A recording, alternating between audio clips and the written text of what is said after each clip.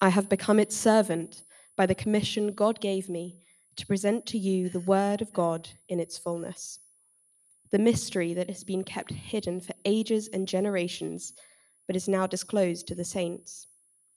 To them, God has chosen to make known among the Gentiles the glorious riches of this mystery, which is Christ in you, the hope of glory. We proclaim him, admonishing and teaching everyone with all wisdom, so that we may present everyone perfect in Christ.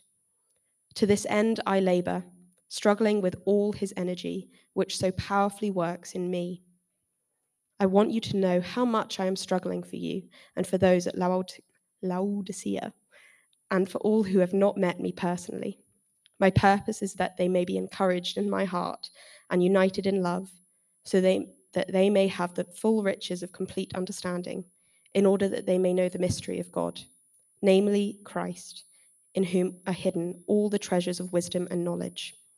I tell you this, so that no one may deceive you by fine-sounding arguments. For though I am absent from you in body, I am present with you in spirit, and delight to see how orderly you are and how firm your faith in Christ is. Thanks be to God. Thank you. Sorry, a very slightly different version. Tim, would you like to come up? Who were you supporting yesterday, just out of interest? Either or neither? Neither, but probably Liverpool on that. Okay, I think that's the right answer this morning. I seem to remember we fired questions at you last time and we said rugby or football, and I feel like you said you preferred rugby over football. I think. What would it be today to watch? Yeah, but a different answer for to play. You're football. Great, good to know. Absolutely. It's good to know a bit about the preacher, isn't it, before he starts to preach and whether we can trust him. No.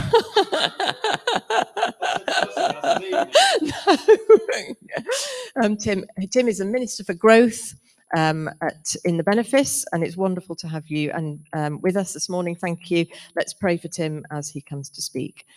Father God, thank you for Tim. Thank you for all he does in this Benefice, for this for the growth of your ministry here. And we pray as he opens God's word to us now, that you would speak through it. You would speak through him, and we would have ears that are ready to hear, and that we would be ready to respond. And so we pray for Tim now, in Jesus' name. Amen. Thank you very much. So if you have a Bible, either on your phone or an actual physical book, do have the passage open. I don't know a page number, but it's Colossians 1 and 2, if that's easy to find. If not, I'm sure it'll be fine. Don't worry, you can just listen extra hard. So, question for you. I'm going to start with you guys talking to each other, and I would like you to discuss or tell the person next to you what you think the point of church is. You're all here on Sunday morning, so you must think there's some point. Now, there's not one right answer to this, by the way, so I'm not looking for a load of right answers necessarily. I'm just quite interested to see what you think. So tell the person next to you, what is the point of church?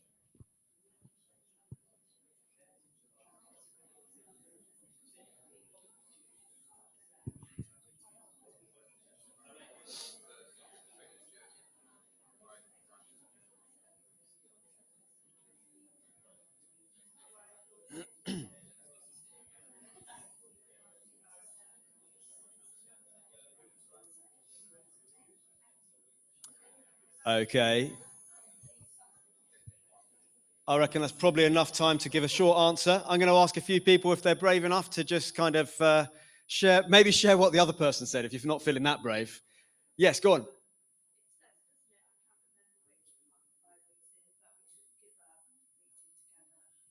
Yes.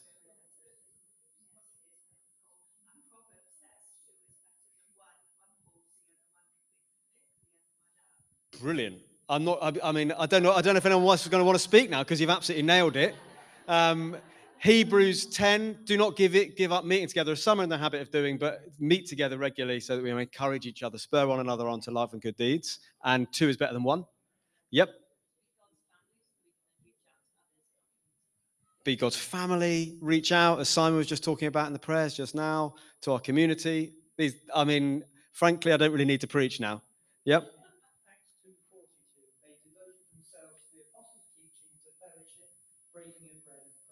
Brilliant. Bible, communion, fellowship together, praying. These are things we do in church. Good. Anything else? Anyone else? Or have we covered most things? Sorry? To worship God. Yes. Sorry, I didn't catch that. Yeah. So in worship, in hearing his word, drawing close to God through Jesus, that sets us up for the week. I mean, food. Malk comes for the toast beforehand and the barbecue next week. And maybe some spiritual food, Malk. Occasionally, you might dispense some of that. Breaking of bread. Amazing. Isn't church great? That's brilliant. Okay, and now let's think about, we've already thought about so far, actually, it's been interesting. Malk in the prayers listed some of the stuff that we as a church here at St. Andrews do. What do we have? What do we do as a church? Shout about what stuff do we do during the week? Toddlers on a Tuesday, focus on a Wednesday, the lunch, needles and natter, knit and natter. Hands up, who goes to that one? That's the one group I've not been to yet. I need to come along to that. The twins group. There's a twins group. Amazing, I didn't know that. Youth on a Thursday evening. Parenting course. Mum study group. Wow, there's even more than I realised. Men's breakfast, food's becoming a theme. Good. Okay. So we thought about what church is about. We've thought about all these activities, and there's some others we haven't mentioned. Obviously, Sunday mornings as well. We gather together on Sunday mornings. That's quite important. What is the point of it all? What's the point of it all? And obviously, there are several right answers to this, and you've given nearly all of the right answers. I suppose if we were to try and focus on what the ultimate end goal of it all is, I'd bring us to this verse that we've just had read in Colossians 1, verse 28. Let me read it to you again. This is what Paul says about why he does his ministry, why he plants churches, why he does all the stuff that we do here at St. Andrews. We proclaim him, that's Jesus, admonishing and teaching everyone with all wisdom, so that, what's the point, Paul? He says, so that we may present everyone fully mature in Christ.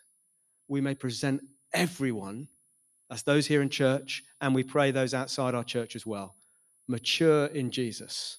That is kind of like the end goal. That's the point. Is people come to Jesus and they grow in Jesus and they grow in maturity in Jesus. That's the point ultimately of church. That's why we do all the stuff. Now, midweek, is to bring people to Jesus so they can grow in maturity in Jesus. Now, that's quite a lot of kind of jargony words there, growing in maturity in Jesus. And it probably doesn't set your heart alight. If you go, oh yes. If it doesn't yet, it will do, hopefully, by the end of this sermon. Okay, so we'll think about what actually that means to be mature in Jesus. But first of all, let's think about why that is a good thing. Well, first of all, let's be reminded about who Jesus is. If you've been here the last couple of weeks and looked at chapter 1 of Colossians, we've seen some amazing things about Jesus.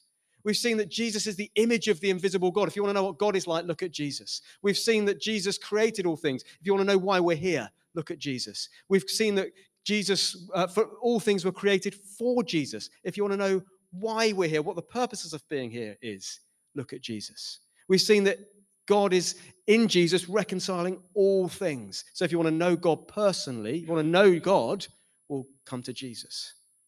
So this is the person we're talking about when we're talking about Jesus. He's quite an incredible person. That's one reason why it's good to be mature in Jesus. Another reason is this. I don't know if you've noticed this in your life, but life, and maybe particularly the Christian life, our spiritual journey, it's not a straight road, is it? Usually. Not a smooth surface. Life is not straight and easy. I don't know if you've ever been in a boat or a kayak or a canoe or something like that when there's a really strong current pulling.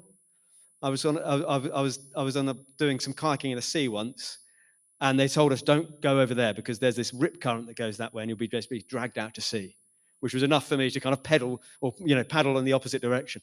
If you've been in a boat with a strong current pulling you, it's really, really hard, really, really hard. Well, Paul is writing this letter to the Colossians because there are currents in our current culture which drag us away from Jesus, like those currents out to sea. There are currents, there are kind of movements in our culture which will drag us away from Jesus. So he says in the end of our reading, chapter 2, verse 4, did you notice that? He says this, chapter 2, verse 4, I tell you all this, what he said in chapter 1, so that no one may deceive you by fine-sounding arguments, those currents which will drag us away from Jesus. It was true in Paul's day, it's true still today. So we're to be mature in Jesus because Jesus is brilliant. We want to be more like him. We'll see that in a minute. But also because actually we don't just drift to maturity in Jesus. We don't just become a Christian and, drift towards being more like Jesus, because there are things that will drag us away. And so part of the point of church is to build us up in him so that we're not dragged away and we become more like Jesus. Paul doesn't want us to be taken in and abandon following Jesus. He wants us to become more like him. So how do we do it? How do we do it? Well, if we want to be Jesus-shaped people, which is my prayer for us, then we need Jesus-shaped church or Jesus-shaped ministry. Here's 5 marks. I'm going to go through them quickly. I'll spend a bit longer on 1 or 2 of them, but I'll go through really quickly. 5 things. Doesn't matter if you just remember 1 maybe. 1 out of 5 is not bad. Okay? But 5 things for Jesus-shaped ministry, Jesus-shaped church. Here we go. The first one maybe surprises us, and that is that Jesus-shaped ministry or Jesus-shaped church involves suffering. Did you notice the first verse of our reading? It's quite an extraordinary statement. Let me read it for you again. Chapter 1, verse 24, an extraordinary statement. Now I rejoice, this is Paul, now I rejoice in what I'm suffering for you. I rejoice in what I'm suffering for you, and I fill up in my flesh what is still lacking in regard to Christ's afflictions for the sake of his body, which is the church. Now there's all sorts of stuff in there, but notice that he rejoices in his suffering. I was at a gig last week, because I'm a cool guy. Really not. But I was at a gig in Bristol, the O2 Academy, which does sound quite cool, but it was a sea shanty gig. There's people singing sea shanties. In fact, do you want me to play you the song that I'm about to refer to? Shall I see if I can play it through this? It probably won't work. Hang on. Here we go. If this works, listen to the lyrics of this first bit. Can you hear that? See, it's not cool, is it? Listen to the words. Let us pause in life's pleasures and count its many tears while we all sorrow with hope. There's a song. Cool. Doesn't like that, does it? I'll pause it there. You get the feeling. Oops. You get the idea. I'll read you the words. It's a really nice song. It's called Hard Times Come Again No More. It's an American kind of folk tune. And this sea shanty group, they sang it. And I was really struck as I kind of belted it out with 1,500 other people at the O2 Academy of what it says about suffering. So listen to the words. This is how it started. Let us pause in life's pleasure. I won't sing it for you. Tempted. Let us pause in life's pleasure and count its many tears while we all sup sorrow with the poor. There's a song that forever will linger in our ears. Oh, hard times, come again no more. 'Tis the song, the sigh of the weary. Hard times come again no more. As I was singing that, I guess many of us will feel that this morning. Hard times come. Some of us will be in those hard times now. And maybe we sing that, we hear that, and we think, yeah, hard times come again no more. I could do without more suffering, please. And as I sang that, totally natural reaction to suffering, of course, I was struck by Paul's words and the difference that knowing and ministering knowing Jesus and ministering in Jesus makes to Paul's suffering. Did you notice that? He says, I rejoice in my suffering. I rejoice in the suffering. It completely changed his view. Paul's suffering, that is his persecutions, his imprisonment, his beatings. He was beaten up for following Jesus. His arduous journeys, his loss of faith, his battle with temptation, all of that stuff. His sufferings, he says, are for a purpose. He says they're for God's people. Knowing Jesus has changed it. And he says actually his sufferings are connected to Jesus somehow. It's an astonishing thing. He puts it just 1 page back in Philippians 3, another letter that he wrote. He wants to participate, he said, in the sufferings of Jesus. I want to participate in the sufferings of Jesus. He's not talking about participating in Jesus' death for our sins, as though he can somehow kind of add to what Jesus has done to forgive us by dying on the cross. That was Jesus' job done once for all. But he's saying the pattern of Jesus was suffering first and then glory second. And he calls his followers to do the same, to take up their cross every day and to walk the road of suffering with Jesus. And more than that, it's quite astonishing. Paul is in Christ. He says, I'm in Christ and Christ is in me. And so Paul's sufferings are in some sense Christ's sufferings. Isn't that amazing? And that's true of us. That when we are followers of Jesus, we are in him, he's in us, and so our sufferings are connected to him. He suffers with us, alongside us. We're participating in the sufferings of Jesus. We are, if you like, we've got suffering and faith in Jesus now, and Jesus with us, and glory to come. That's what Christian life is. And I find that, although it doesn't make suffering easier in many ways, it's a great encouragement that is the way of Jesus. And that's the first mark of Jesus-shaped church and ministry is we'll suffer with Jesus, for Jesus, together, and Jesus with us. And actually, if you're enduring suffering at the moment, you are walking the road of Jesus. It's not easy, but he's with you in it. Second mark of Jesus-shaped ministry is the word of God. I'll be brief on this one. Verse 25, Paul said, I've become the church's servant by the commission God gave me to present to you the word of God in its fullness. And that simply is to say, Jesus-shaped ministry is Bible-shaped ministry. If we want to know Jesus better, then we need to get to know our Bibles better. We can listen to the Bible. We don't have to read it with amazing audio versions, but get to know the Bible better. And you will get to know Jesus better. And actually, to the extent that a church is moving away from the Bible, well, we should steer clear of it. We want a church and a ministry which is Bible-shaped, because that will make us Jesus-shaped. The word of God in all its fullness. That's what Paul was resolved to preach. And that's what, praise God, this church is resolved to preach as well. So, good, Bible-shaped. Third mark of, I can't count. There's two fingers, third mark. Third mark of Jesus-shaped ministry, the presence of Jesus. Verse 27, this is amazing. He talks about this mystery. I'm not going to go into it right now. But he talks about this mystery that's been revealed. And he says, what is this mystery? And he says, verse 27, this mystery is Christ in you, the hope of glory. Christ in you, the hope of glory. Do you want a summary of what it means to be the people of God? What does it mean to be a Christian? It means Christ in you, the hope of glory. Paul often elsewhere speaks of us being in Christ. We find our identity in Christ. And here he says, well, Christ is in you. This is the experience of Jesus by his Spirit taking residence in our lives, in our hearts. So he is really in us, with us. To be a Christian is to have Christ in you. And the presence of Jesus in us is why we have the hope of glory to come. However hard life is now, whatever we experience, Jesus is with us, and that guarantees future glory, future hope, life with God to come. Rock solid hope. That's life with Jesus. Number fourth mark of Jesus-shaped ministry, maturity in Jesus' goal. That's what I started with. We started with this. Was anyone here involved in putting together the advert for Malk's job? Awkward if you were. I mean, well, not that awkward. I don't know. Or maybe, one person. So there's only one person put together the job description. Maybe someone else, maybe you've been involved in putting together, I don't know, a job description for a minister or a vicar or something like that. And this is what happens usually. You chat to the worship team, you chat to the knitter and natter, you chat to the toddlers, you chat to the school. You get everyone's opinion of what they need in the new minister. And you write it all down and you come up with a list of qualities which describes no one who's ever existed. And something along the lines of our new minister. This is well, I don't know. I didn't see your job description, Malk, actually, but it might say something like, "Our new minister will be approachable, able to manage change, gifted in finance, able to connect with young people, a natural with the elderly, preferably a professional standard musician, best preacher in England, cool but not aloof, young but not too young, one of us, comfortable with everyone, a strong leader." And yeah, that's pretty much it. And we found him. Well, I don't know about that one. Exactly. The problem is we come up with lists like that and people like me and Malk start crying because we know that it describes no one. What do we really need in our church leaders, our vicars, our ministers? What do we really need?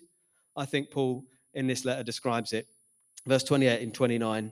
Someone who will positively teach the scriptures and, Paul says, negatively be willing to admonish. That is to kind of point out error, to correct things which are a bit wrong, so that they may present everyone mature in Jesus. Maturity in Jesus is the goal, and we need leaders that lead us to that. Being like Jesus, growing in his character. And can I say, at this point, if you're thinking, well, again, what does that really mean? Is this a bit dry and dull? Being like Jesus? It's not. Because Jesus is amazing. Just in your mind, I don't care where you go to, but think of, if you can, think of one incident in Jesus' life where he interacts with someone else. All right? Have you got one in mind? Think of that incident, or a few maybe. And as you think about Jesus and that incident in his life, think about how Jesus, in every interaction, dignifies other people. Think about how selfless he is. Think about how kind he is. Think about his compassion to those who don't really deserve his compassion. Think about his bravery. Think about his loyalty to his friends. Think about his power and authority. Think about his love. Think about his purity, complete integrity of life. The goal of Jesus-shaped ministry is to so drench people in the beauty of Jesus as his word is preached in all its fullness, that actually those people become like mini Jesuses. Imagine, you've just thought of all that about Jesus, and that was scratching the surface. Imagine becoming like that. Imagine becoming more like Jesus. Imagine that so much so do we become like Jesus that people kind of describe us as the church as like mini Jesuses. And we go and knock on doors on Fox Hill and they say, well, those people are a little bit like Jesus. And actually, I don't know if you know this, but the way we got the term Christian, to describe people that follow Christ as Christians, was exactly that. It was people at the end of the first century mocking people like you and me because they were mini Christs. Look at the little Christians. Look at the little Christians, the mini Jesuses. And the Christians went, yeah, we are. We are. And they were known for loving like Jesus and living like Jesus and being like him. Wouldn't it be amazing if people gave us that nickname, whether they were mocking us or admiring us? Wouldn't it be amazing? That is the goal. That's what it's about, is becoming more like Jesus. I'd love to be given a nickname because I was too like Jesus. That's the fourth one, final one. The power of Jesus is the fuel. So I said you only had to remember one, so don't worry. Final one, though, power of Jesus is the fuel. Verse 29, I think, of our reading should be a motto verse for all Christians, maybe particularly those who are kind of working hard in some kind of ministry. Paul says, to this end, that is to presenting people mature in Jesus, I strenuously contend with all the energy Christ so powerfully works in me. I'll read that again because it's a bit odd. There's a tension there. Did you notice it? To this end, presenting people mature in Jesus, I strenuously contend, Paul's working hard, with all the energy Christ so powerfully works in me. So the fuel of Jesus-shaped ministry is the power of Jesus himself. It's kind of a tension there. It's hard. It's strenuous work. Ministry is hard. If you've ever done Fox Hill Focus, it's hard work, isn't it? Like cooking or washing up or whatever. If you've led on a Sunday morning, that's quite hard. If you've preached, that's quite... Ministry in Jesus' name is hard. It's strenuous work. But as we do it, our fuel ultimately is Jesus' power in us, the resurrection power of Jesus working in us. Don't think that means that as we work in Jesus' name, we get a kind of Jesus bat cape and like bat wings or something. It's not we get some kind of weird power that may, superhero power. But sometimes Jesus' power working in us is simply keeping us in him, keeping us working for him, working in his name. Occasionally that power might push through in some miraculous thing, but it's Jesus' power at work that keeps us going. So the fuel of Jesus-shaped ministry is the power of Jesus. So when you're at the sink washing up, when you're talking to someone whose life is falling apart, when you're leading worship, when you're on the sound desk, when you're helping at Tuesday Toddlers maybe, the power of Jesus is your fuel. You can come to him and ask him for more when you need it. That's what we need, Jesus-shaped ministry, if we're going to become Jesus-shaped people. If we're not going to be kind of pulled along by those currents, if we're going to become mature in Jesus, that's what we need. So how do we do it? How do we do it? I'm going to cut the rest of my sermon at this point because I think we just land here. But it's pretty simple. In this passage, you see that when you become a Christian, you receive Jesus as Lord of your life into your heart, and his presence is in you, Christ in you, the hope of glory. So we become a Christian. At faith, we receive Jesus. And then as we hear his word preached in all its fullness, we understand more of Jesus and we receive more of Jesus into our lives. And then he says, actually, what he wants for us is to be united in love, knit together with other believers. That's what he said in chapter 2, verse 2, that you've been united in love. So we come to church and we're united together because we've all got Christ in us. And so Christ is in us together corporately. And then we receive the word of God. And then we have the Spirit of Jesus in us. And it's like this kind of happy circle of growth. As we go, the individual receives Jesus. The word of God is preached to all of us, and we all grow in maturity together. And that is why I love church. It's why I love particularly, I don't want to be kind of rude to younger people here, but it's why I particularly love the fact that church has some older Christians in it, because we need you older saints to show us what maturity in Jesus looks like. And I love that Paul says, be united in love with fellow believers. And I'm thinking particularly of those older saints who are long in maturity. They've delved long and deep into the treasure of Jesus, and they know those riches of wisdom and understanding that Paul is talking about in chapter 2. And the brilliance of church is we get to be united with them and learn from them and become deeper in maturity in Jesus. So that's why I love church. That's kind of the point of church. That's my prayer for us this morning. Should we have a moment of quiet and then we'll pray?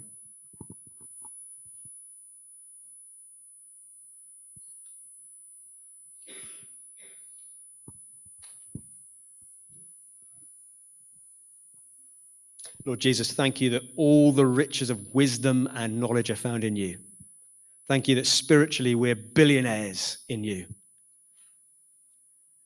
And we want this morning to delight in you as we hear your word. We want to be united with one another, knit together in love. We want to connect on that deep level. And as we do that, Lord, would you make us more like you? Would we this morning be made more mature in Jesus, a bit more like him, that our lives might be lived to his glory and that people might look at us and say they're like Jesus. And as that happens, Lord, would you do as you see fit? Would you bring people in that more people might know Jesus, more people might be mature in him? Lord, use us for your glory, we pray. Amen.